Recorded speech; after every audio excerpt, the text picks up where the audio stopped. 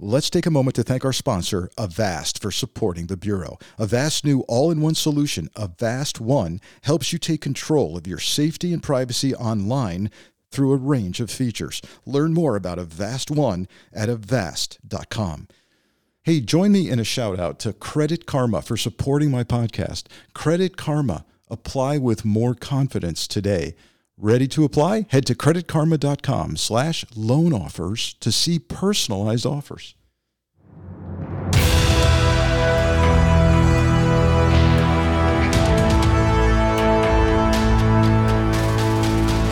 I'm Frank Figluzzi, former FBI Assistant Director for Counterintelligence. Join me on a journey to explore our nation's security, the forces that threaten it, and the people who preserve it. Let's talk with insiders in and around the intelligence community, law enforcement, and the military, including, of course, the FBI. They'll take us deep into their stories, their mission, and their lives as we go behind and beyond the Bureau. The common core that cuts across all human trafficking victims is vulnerability. The abuser and the trafficker being seen as the savior or the only human care that they've ever experienced. You know, the recruitment process doesn't happen in back alleys and scary bus stations. These women are learning to seek affirmation in a pimp. There's a tennis shoe pimp, there is the player pimp, and then there's a gorilla pimp. There is no law enforcement solution without partnership. In an outlaw's world, they say somebody's getting screwed, but nobody's having sex. Arresting the supply side is easy. We're not attending to supply and demand equally, not even close. Dr. Celia Williamson is Executive Director of the Human Trafficking and Social Justice Institute at the University of Toledo, where she is also a distinguished professor of social work. Dr. Williamson's research focuses on human trafficking, with particular attention to the sex trafficking of American juveniles. She has published numerous articles, delivered over 200 presentations, and been the keynote speaker at dozens of conferences. She is a recognized expert on the intersection of prostitution, vulnerable women, and drug abuse. Dr. Williamson founded the first anti-trafficking program in Ohio in 1993. She has completed numerous articles and research reports and edited 2 books on sex trafficking. And while she's certainly an academic, her groundbreaking work happens at the street level through real-life engagement with victims and those who traffic them. Dr. Williamson founded the Lucas County Human Trafficking Coalition. She sits as chair of the Research and Analysis Subcommittee for the Ohio Attorney General's Human Trafficking Commission and is an editorial manager for the Journal of Human Trafficking. And most recently, she opened the Human Trafficking and Social Justice Institute in 2015 to further the mission of combating human trafficking and supporting victims of this crime. I'm honored that Celia Williamson has agreed to share her compelling personal and professional story with us. Dr. Williamson, thanks for joining me today. Yeah, thanks for the opportunity. Yeah, I've enjoyed speaking with you and learning so much. And I want to start by saying I don't want to embarrass you or even make you feel old, but as I told some experts in the field of social work and sex trafficking and community organizations that we were going to have this discussion, they said, oh, Dr. Williamson has done historically significant work in research and in the lives of people. And I, making you sound like some historical figure. Now, I'm glad to have you with us, but yeah. I don't want to make you feel old either, but you're held in very high regard, which is why we're having this discussion. And well, I think in the lifetime of human trafficking, I am what you call an OG. Like original gangster, way back from 1993, before people were even thinking of the issue. So people know, they've read some of my work, and I've likely been involved when a lot of people just started getting involved. I had been involved. It's true. It's true. And again, I see you as perhaps among the first modern researchers anyway to shed some light into what I call the shadow world of sex trafficking and street level prostitution particularly. So I have to start with this question. How did a young girl from Toledo, Ohio, end up on a path that you've taken? Yeah, I really grew up in a high crime, sort of low income area of Toledo on the north side. And, I had three friends that were trafficked. One was murdered, one suffered with drug addiction her whole life, and the other one escaped. My other friends, none of them graduated high school. And I ended up pursuing a PhD. So I had no idea that people were trafficked until I was in my mid 20s, and then looked back on what had happened to my friends and started putting it all together.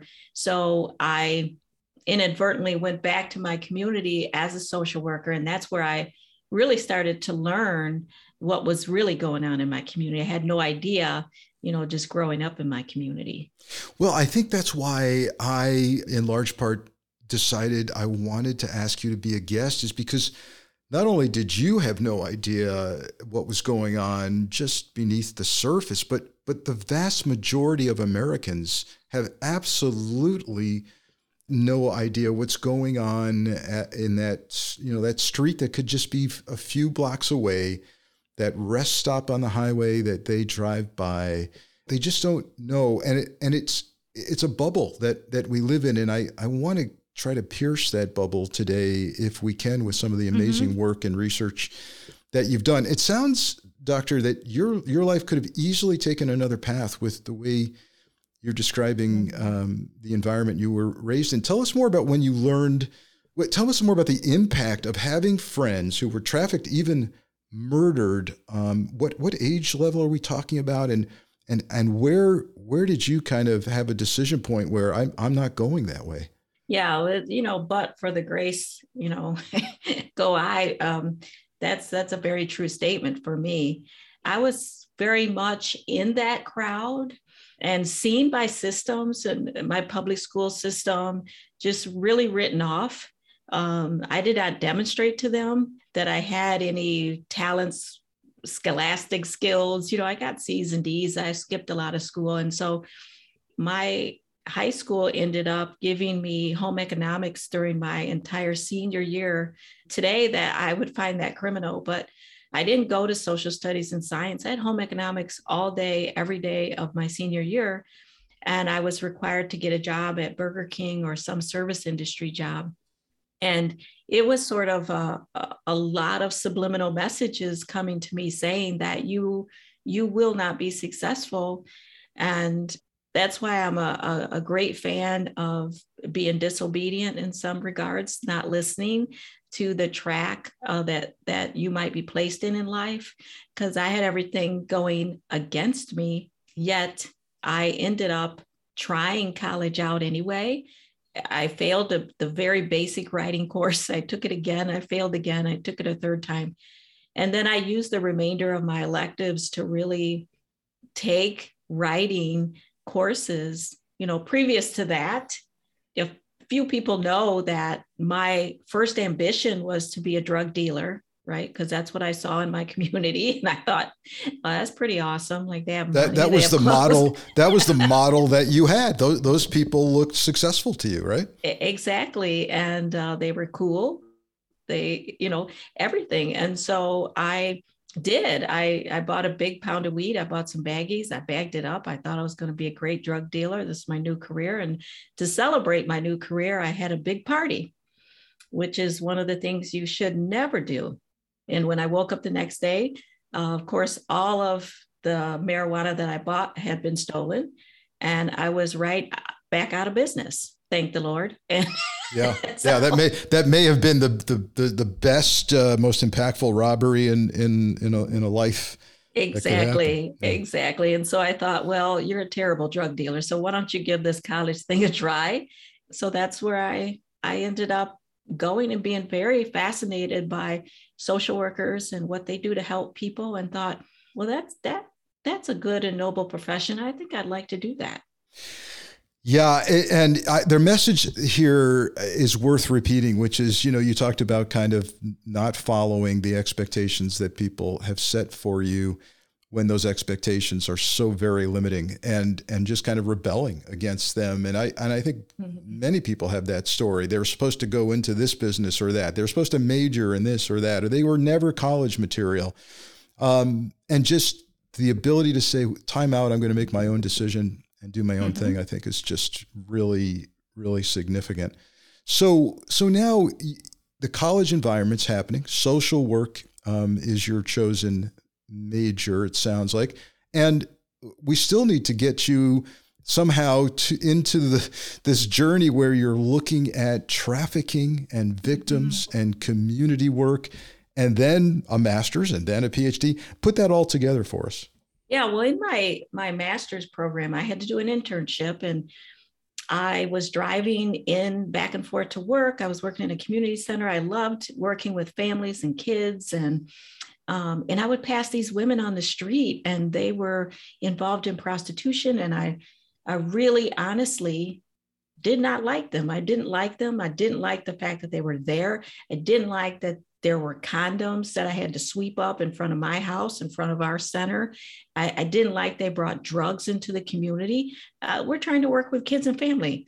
I did not want them around. And then a friend of mine came in that also worked at the center and told me that he threw a big glass of water on one of them. And somehow I really didn't like that.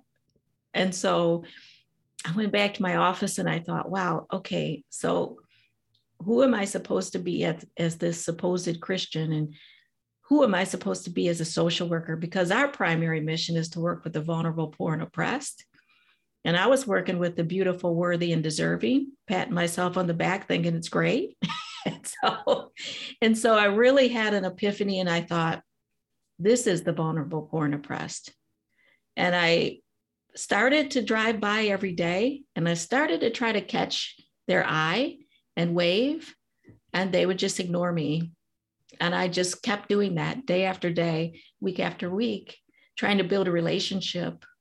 Well, one night at the center, I was going home, locking up, and somebody came to the door. It was one of the women on the street, and it was her son's birthday. And she said, you know who I am, and you know what I do. And, I haven't raised any money, and it's my son's birthday. And I invited her in, and I went up in the attic, and I got some old Christmas gifts from one of our community parties and got her some cake out of the kitchen and some blue frosting because he really liked the color blue, and build a relationship with her. And so when I would pass by, I would wave and I would stop and I would talk to her until it became too uncomfortable for her. And I kept doing that until I met the second person and a third person, and I would get out the car and I would stay. And I did that 3 times a week for 6 months. And I ended up getting the best education because I learned where the drug houses were, who the dope boys were, who the pimps were, the women, how they kept themselves safe, what the protocols, just a wealth of education. And I also went to the library and I tried to learn there. And at the end of 6 months, I asked them if we had a program in Ohio that would work to help women like you, what would it be called and what would it entail? And so they really designed the program, and that became the first direct service program in Ohio that works with trafficking victims. And that's the one that you heard about and knew about. Yeah, I think people should know, many of my listeners might be going, this is kind of a different topic for Frank. Where do these things intersect with Frank? And I'm glad you mentioned that. So when I was the special agent in charge of the FBI in Northern Ohio, the FBI's Cleveland office, Dr. Williamson's work, her center, actually was nominated and received the FBI Director's Award for Community Leadership. And it was well deserved because, and we'll get to this in a second, it really not only deserved it because it was changing lives in the community, but it helped to partner to change the dynamic of how law enforcement viewed trafficking victims. And in fact, I'm using the phrase victim when in reality back then, many law enforcement agencies did not see these women and sometimes men and sometimes transgendered people as victims at all, but rather simply as criminals that needed to be handcuffed. And I want to get into that as well. So this is also a radical concept you're mentioning, which is that imagine that the victims, that people who need the services actually help design the system that can help them. And so how does that work? What did you create, and what services were they saying that they needed to help get them where they needed to be? Well, they said it should be called Second Chance because everybody deserves a second chance. And so that became the name of it. They said, Celia, we need somebody to go in the jails. We need somebody to go in the juvenile detention. And I said, juvenile detention? They said, oh, yeah. When we got started, we were 13 and 14 and 15. We didn't have control. The adults had the control. You should be in drug treatment programs because that's what happens when we suffer trauma and we can't get to counseling like normal people. When we're underground, we use drugs to cope with our trauma. So we're people that are in drug treatment programs. We're people in mental health programs because we suffer a lot of trauma. You should be there. You should be in those jails. You should go to court and advocate for us. You should hold groups. We should be in recovery. All the things that they said are the things I started doing, including street outreach. They said, just drive around and talk to us and build relationships. And because when you build trust, then it's not going to happen immediately, but over time, then people want to work with you.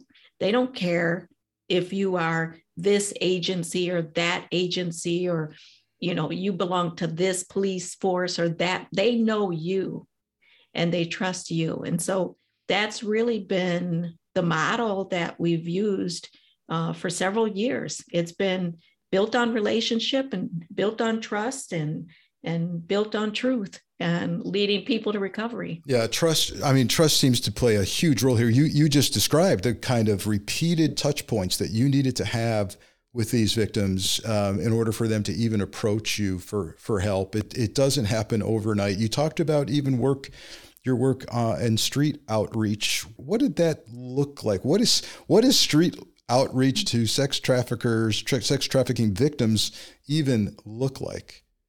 Well, I didn't go out by myself as somebody who's a novice. So I took somebody who was very familiar with the game. We call it, the game. And they taught me just like an apprentice. So we would stop at a place and they would say, just watch this scene. Because the normal people walking around, driving around can't see it. But if you sit still, it's like one of those paintings where the scene just comes out at you. If you sit still, you see this woman walking, she never gets anywhere. You see that she doesn't have a purse with her. You see those guys over there in the park that are sitting, they just glance over. Watch the scene. This is the scene within the scene. And so I learned how to pick out of those scenes people that I would approach. And then we would talk to the women and we would say, hey, we're here, we're around. You see us around, say, hey, you need a sandwich, you need condoms, you need information to get into a shelter. Then we started letting them know about dangerous dates because there were customers that would remove door handles and they would get the women in the car and then they would abuse them or beat them, rape them. And so teaching the women, hey, don't get in this red, Charger or whatever it is. And so we'd put them on telephone poles and we'd educate the women. So we just kept building credibility. We kept building trust. And so the women would go to court and they would say, well, I want to go to the Second Chance program. And then the judge would say, well, what's the Second Chance program? So we were a very underground program. And I just remember one day just getting out of my car to do street outreach and a woman saying, okay, let's go. And I said, where are we going? She said, I know who you are. You think I don't read the newspaper? You think I don't know what's happening? And I said, well, who am I? Well, you're the woman that's going to take me in for treatment. And I said, okay. Wow. And she said, I knew you were going to show up today or I was going to be severely hurt today. So this is a blessing. Let's go. And I drove her to treatment. Wow. So, a lot of what you're describing is very similar to what law enforcement is supposed to do every day, which is to observe, understand, gather intelligence, be a part of the community, yet see beneath and beyond the community. But it sounds also to me that you were so far ahead of local police and sheriff's departments in really understanding the threats and risk. You mentioned educating these traffic victims about the dangers of getting in the wrong car with the wrong guy. police weren't doing that at the time that you were doing that. And so did you find yourself at odds with the police? Did you find yourself ahead of the police in terms of this work? I mean, it depended on what time period, but the police were doing some of that supportive work. They just had no idea they were. Because when I would ask the women or some of the underage girls, like, who's your support system? And they would say, what's that? Well, who cares about you? Oh, officer so-and-so. I said, well, how so? Oh, because every time they see me, they chase me down. They throw me in the back of the car. They buy me a can of Coke and they say, why are you doing this? You could do better than this. You are worth more than this. And that officer may not have never known that that was the person that they identified as their support system. Mm. Now, we also had police officers that were not positive and supportive, police officers that said, how much money do you have in your pocket? I want to go to lunch. So it was very precarious. Police officers that would put a person's life on the line. Hey, go over there and make a drug buy. And it's like, well, I can't do that because that's going to place me in severe risk. Well, if you don't, you go to jail. And there are some women that would go to jail because they would say, I'm not going to lose my life going over there making a drug buy. And then you bust the place later on. So just like in social work, there's a mixture. In social work, there are a lot of judgmental, stigmatizing people that are not helpful and are very much re-traumatizing. And so it's really who you interact with and who you build that trust with. But when you do, they can make a world of difference in a person that's vulnerable's life. Let me take 1 minute to tell you about the latest advances in cybersecurity. Avast is a global leader in cybersecurity for more than 30 years and trusted by over 435 million users. Avast empowers you with digital safety and privacy no matter who you are, where you are, or how you connect. Enjoy the opportunities that come with being connected on your terms. Avast's new all-in-one solution, Avast One, helps you take control of your safety and privacy online through a range of features. Learn more about Avast One at avast.com. I'm all about security, and today security is online security. It's your online security. And here's why I choose Avast for my online security. Its antivirus is award-winning. It stops viruses and malware from harming your devices. It has PC Speed Up, which optimizes the background activity of your apps in order to speed up your PC. Avast prevents over 1.5 billion attacks every month. With Avast One, you can confidently take control of your online world without worrying about viruses, phishing attacks, ransomware, hacking attempts, or other cyber crimes. Learn more about Avast One at avast.com. Now, back to our guest.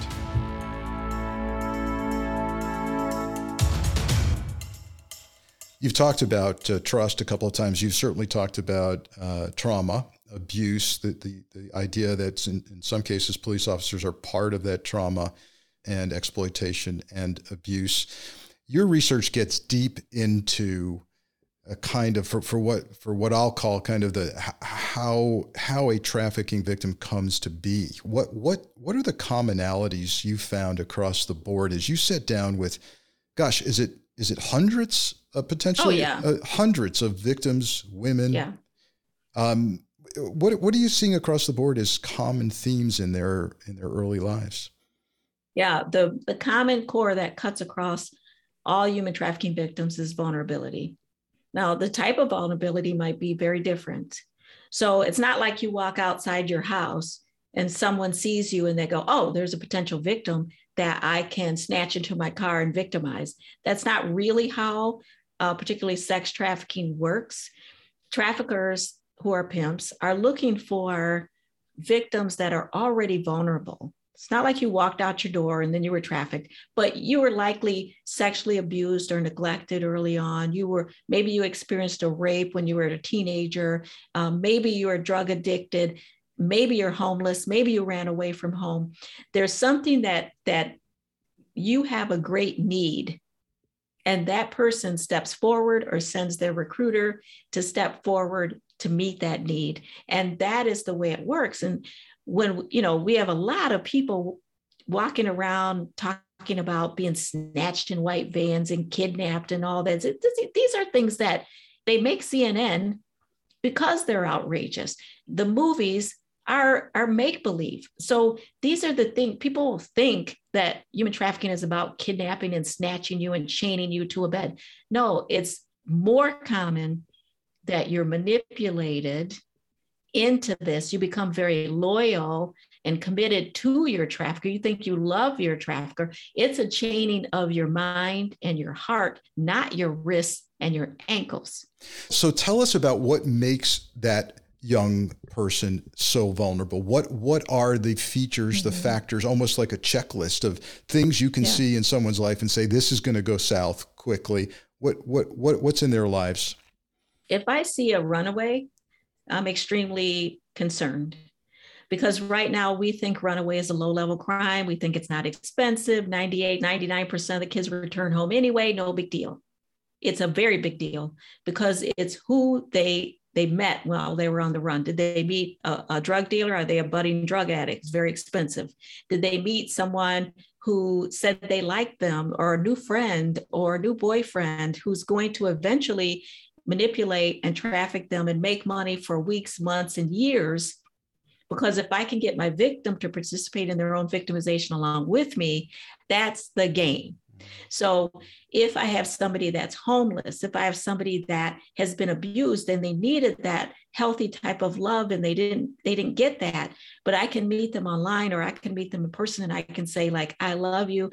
I want you to have all the things you want in life, but my actions are that I'm selling you and beating you, which sounds crazy. But for some of our women, it's like, but you don't understand. This is the first person in my life who ever was worried about where I was when I didn't show up on time. This gets us into the, before we get to the kind of this dynamic of even the abuser and the trafficker being seen as the savior or the only human care that they've ever experienced. What other things are do you see drug abuse early? Do you see mental health issues? All of the above? You mentioned abuse. We're talking sexual abuse as a child. What are the commonalities there? Yeah, all of the above. Mental health issues make you very vulnerable. Most of our victims have post-traumatic stress disorder, depression, or anxiety, very common. Actually, out of the 89 clients that we had this year, 85% of them had a substance use disorder. They're addicted to drugs. Drugs make you very vulnerable. Actually, I'm going to testify in a case Monday where the trafficker is saying that this were the two victims, this was their free choice. And what I'm testifying is that when you get somebody addicted to meth, there's coercion, because I just withhold the meth. And then, if I give you the meth, you do it. If I withhold the meth, so I can control you very much so using drugs. So drugs are a big factor in that, either as a method of control or as a method of treatment for the victim. The victim can't always get to counseling and therapy. And so they'll use drugs to cope with years of chronic and complex trauma that hasn't been taken care of. So mental health, drugs, homelessness, basic needs not being met, all of these are vulnerabilities, not being loved and a great need to be loved. All of these make someone very vulnerable. And then that trafficker is not a scary, the recruitment process doesn't happen in back alleys and scary bus stations. And the people that approach you aren't scary, creepy guys. Sometimes they're women, sometimes they're teenage girls. And then the purchasers aren't the creepy guy living under the bridge. These are people that have money, that live in your neighborhood, that you work with. And so the whole game is kind of flipped on its head, and everybody's looking for the seedy, dirty, it's happening before our eyes in very safe places. What percentage of the victims that you spoke with, that you deal with, interact with, are in fact trafficker controlled, pimp controlled, sex workers, sex trafficked victims? I would say 85% or higher of the victims. We work with kids, teens, and adult women. We haven't worked with men, worked with a couple transgender, but mostly adult women and youth, mostly girls, but also some boys. That's a high percentage. And I think, people need to understand any notion that this is an independent business enterprise by these women. Remember that figure, 80%, at least at the street level, are being trafficked and pimp controlled. Your research opened some eyes into kind of almost a formal categorization of work styles among the victims, different kinds of identified prostitution, and then the same for pimps. Tell us a little bit about the different categories of what you call work styles. Hey, let's hit pause so I can share a word from our newest sponsor, Credit Karma. In my personal life, I've always been a stickler for pristine personal finances, avoiding debt, paying down debt, and now here comes Credit Karma. Paying down debt can be stressful, especially when you need to keep track of multiple monthly payment dates. If you're tired of juggling due dates, consolidating with a personal loan could be your answer. That way, you'll have just one due date a month, and Credit Karma can help you find the best option for you. Credit Karma uses your credit data to find loan offers that are personalized to you, so you can have a better idea of what loan amount you can get approved for. Credit Karma will even show you your chances of approval, so you can choose between loan offers that you're more likely to get approved for and apply with more confidence. Comparing loan offers on Credit Karma is 100% free, won't affect your credit scores, and could save you money. Credit Karma. Apply with more confidence today. Ready to apply? Head to creditkarma.com/loan offers to see personalized offers. Go to creditkarma.com/loan offers to find the loan for you. That's creditkarma.com/loan offers. Now back to the podcast.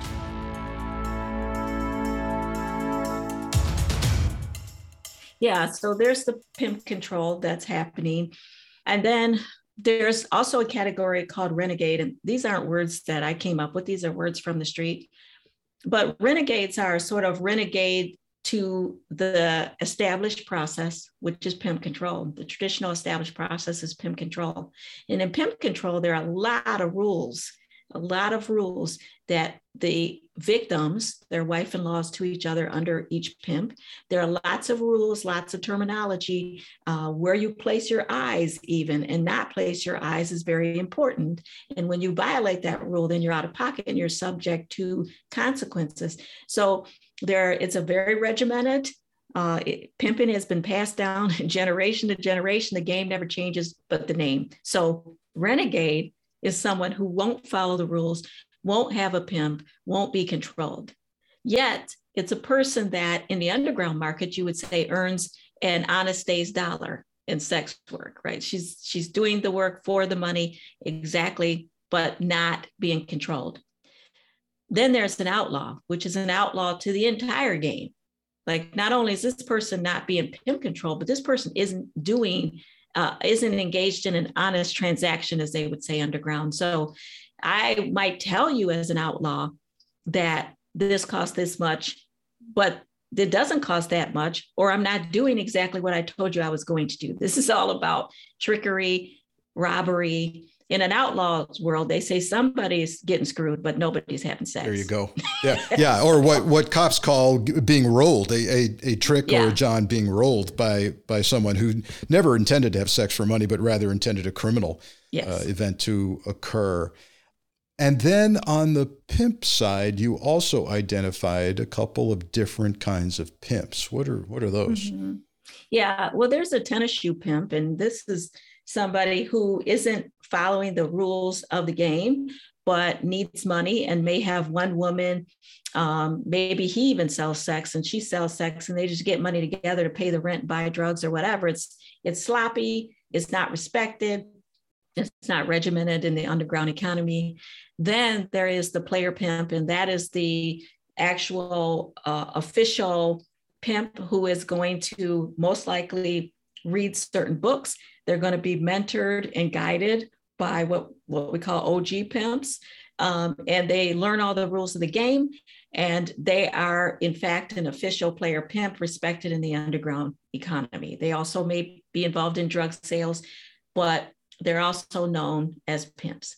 That person is very difficult to identify because that person looks like an alumni from a university. I mean, they're driving a nice Saab or Escalade or whatever. They're very articulate because A player pimp is a finesse pimp. So a player pimp uses his brain and his charisma to lure his wife-in-laws into his stable. So he's very intelligent. If you knew him, you would think he's fun to be around because he uses his charisma. You would like him until you knew what he did. And then there's a gorilla pimp, which is a professional pimp, but not respected, because a gorilla pimp is really just about snatching and grabbing, forcing and beating. And this gorilla pimp doesn't use his brain or his finesse to get the job done. He just uses brute force. And so in the underground economy, that's not well respected at all. And then there's, of course, a Mac.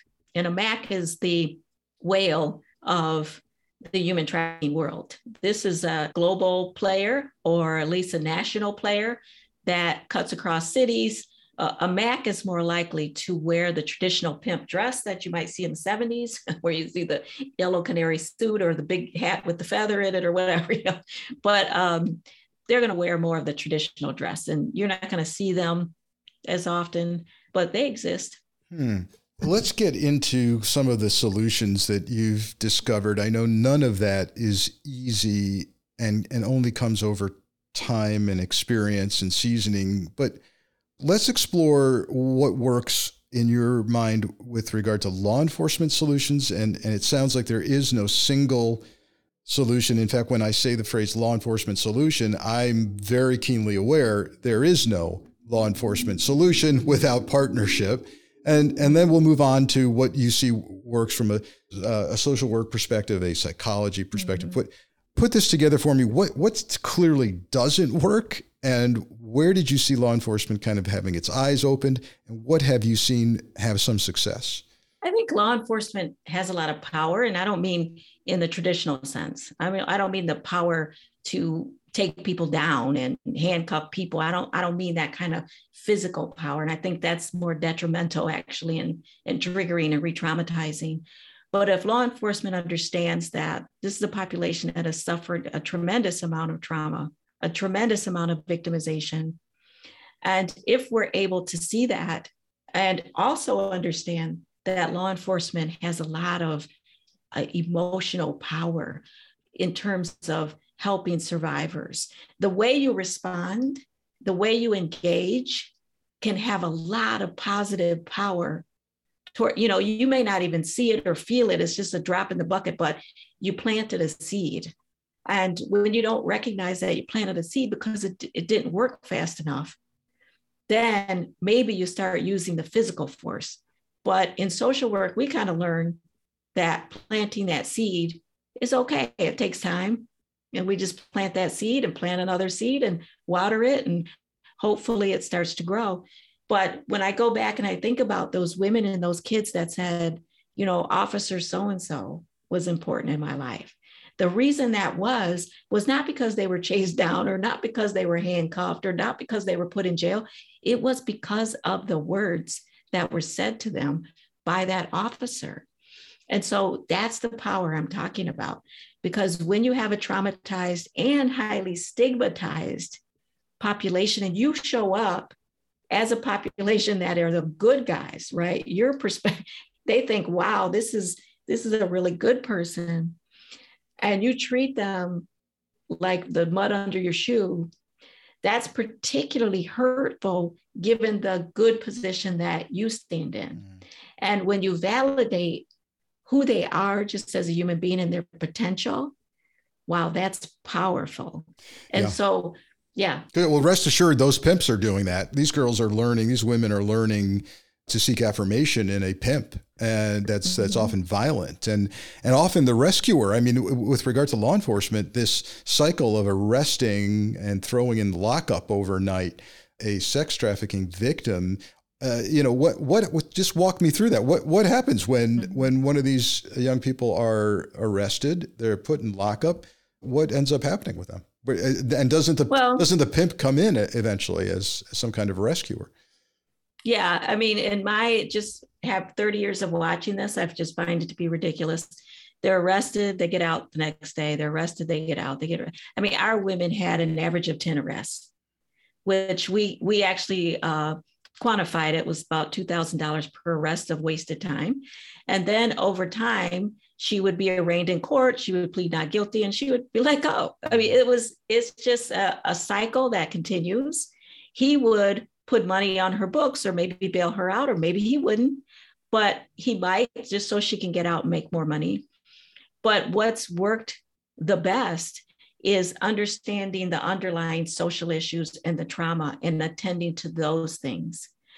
So if there's a drug addiction, getting that person into treatment. If there's a lot of trauma, getting that person mandated into trauma treatment therapy, getting that person into a mental health facility or their medication stabilized. Those are the things that we've seen be more effective than just arrest and release and arrest and release. And that's what success looks like. And tell us more about the Toledo area and how your program has kind of matured and been more established in terms of formality. What does it look like today in terms of alternatives to arrest, getting them the services they need? What's that look like in your county, your city? Well, we have a coalition, and there are many anti-trafficking coalitions now across the U.S., but our coalition has about 50 members. We have the FBI task force that is actively participating in our coalition.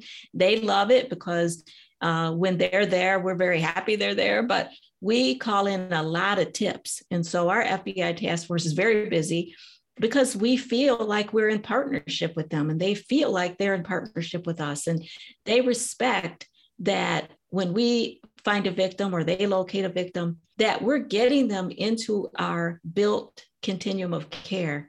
So we're moving the victim to a place of where we call them a survivor, and the survivor to thriver. We have scholarships for thrivers. We have groups, weekly groups for survivors. We have shelters and things for victims. So we try to build around 10 common services: legal services, housing, basic needs, medical, mental health, substance abuse.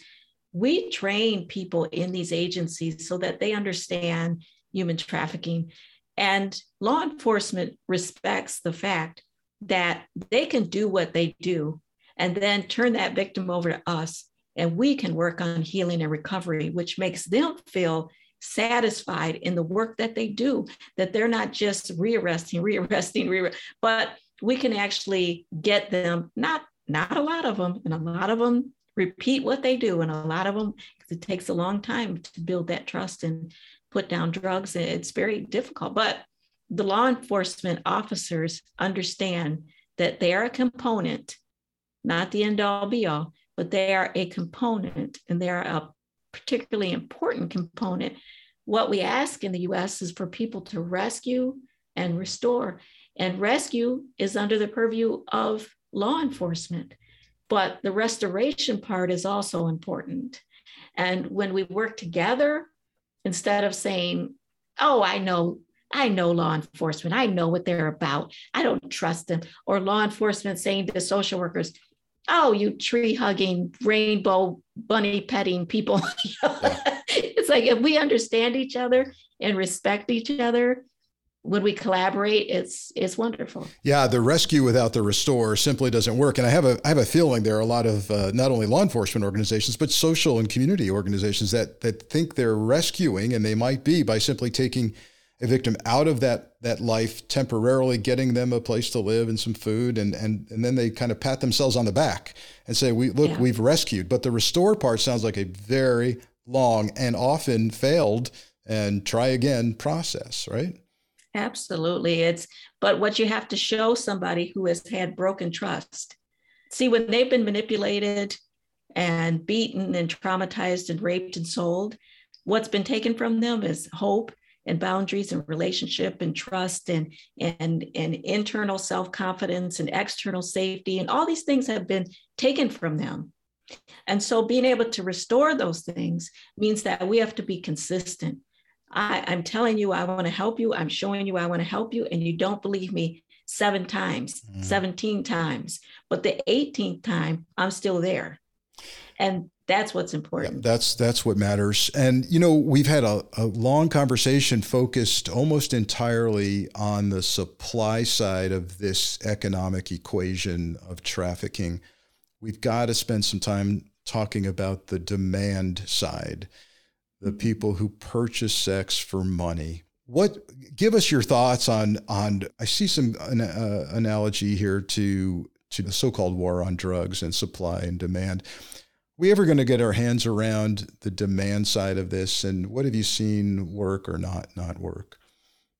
Well, the one thing I want to say is that, I'm going to say this, and I'm going to say this as a tenured professor, and then I'm going to go on with my life, and your audience can take it as it is. But as long as we continue to 95% arrest the seller and not arrest the buyer because it's too expensive or it takes too many officers or you got to set up a whole sting, as long as we do that, we will continue to not arrest our way out of this problem because we are not attending to supply and demand equally, not even close. Because a seller has at least 8 customers. So you actually have more opportunity to arrest customers, but everybody focuses on supply, which are vulnerable, poor women most of the time. I think it's a history of sexism. And as long as we continue to do that, we will make no progress. Yeah. I mean, you're right on some of these issues that have historically precluded a real addressing of the demand. One of them is clearly sexism. The other is, this is the easy way out. Arresting the supply side is easy.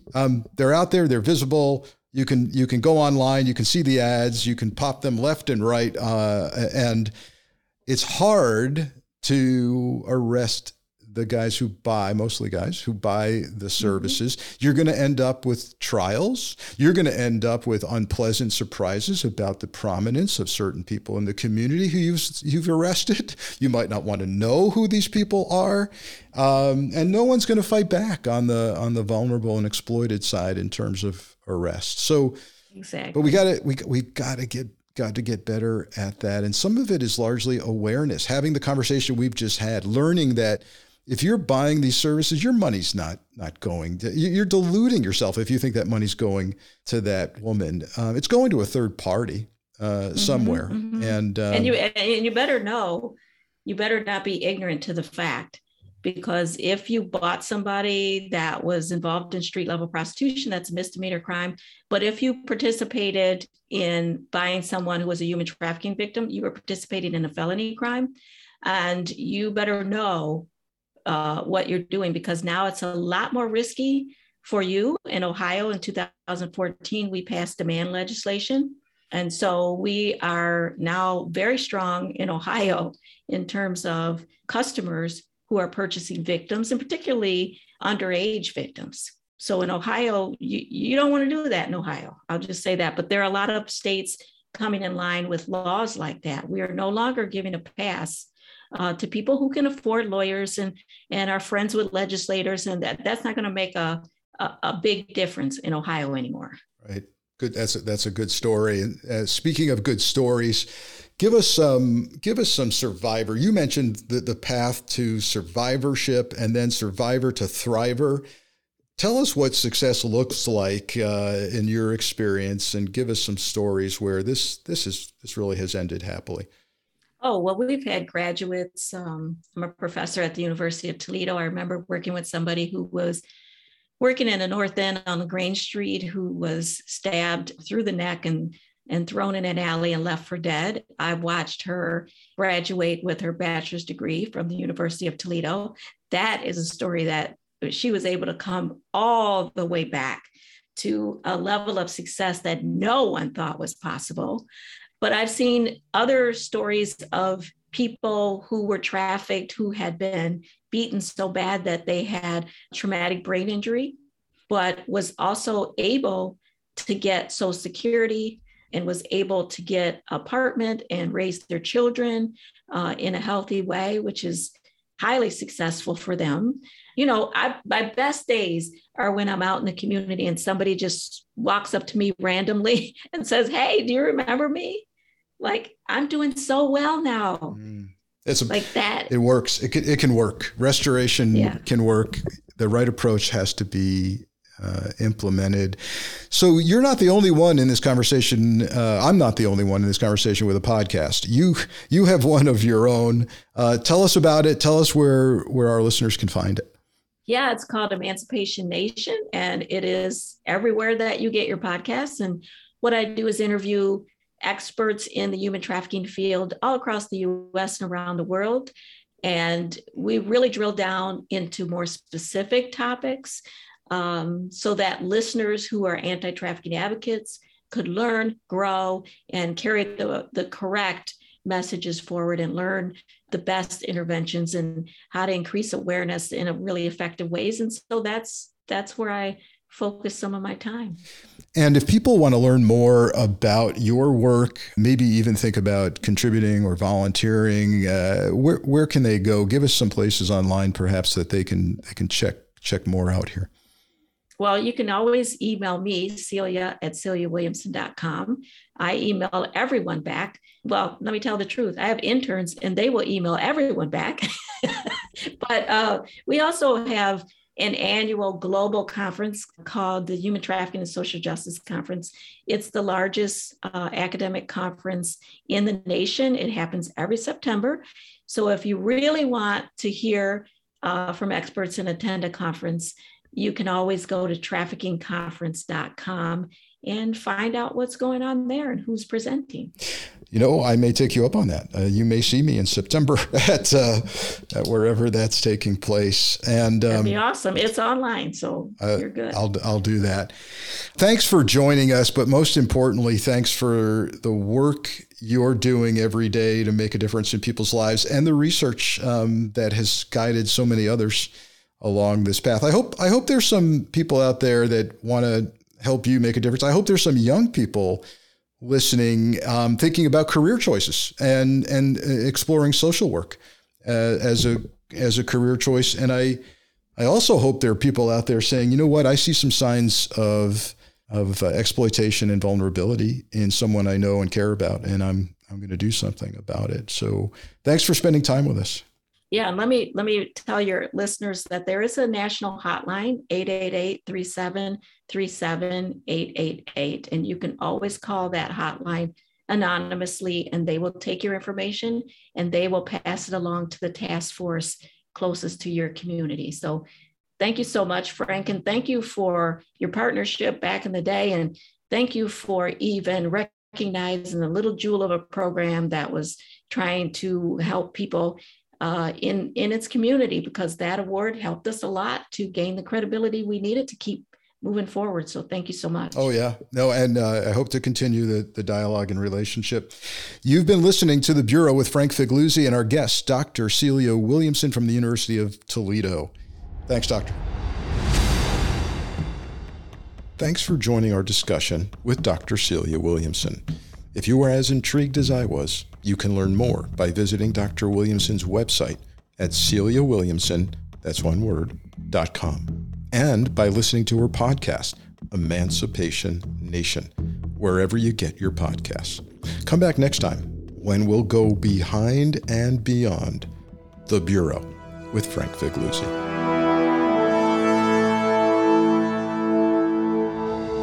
The Bureau is written by Frank Figliuzzi and executive produced by Allison Gill, with sound design and editing by Molly Hockey, with podcast art design by Johanna Coxeter. Music for The Bureau is written and composed by Peter Rydberg. The Bureau is a proud member of MSW Media Network, a collection of independent, creator-owned podcasts focused on news, politics, and justice.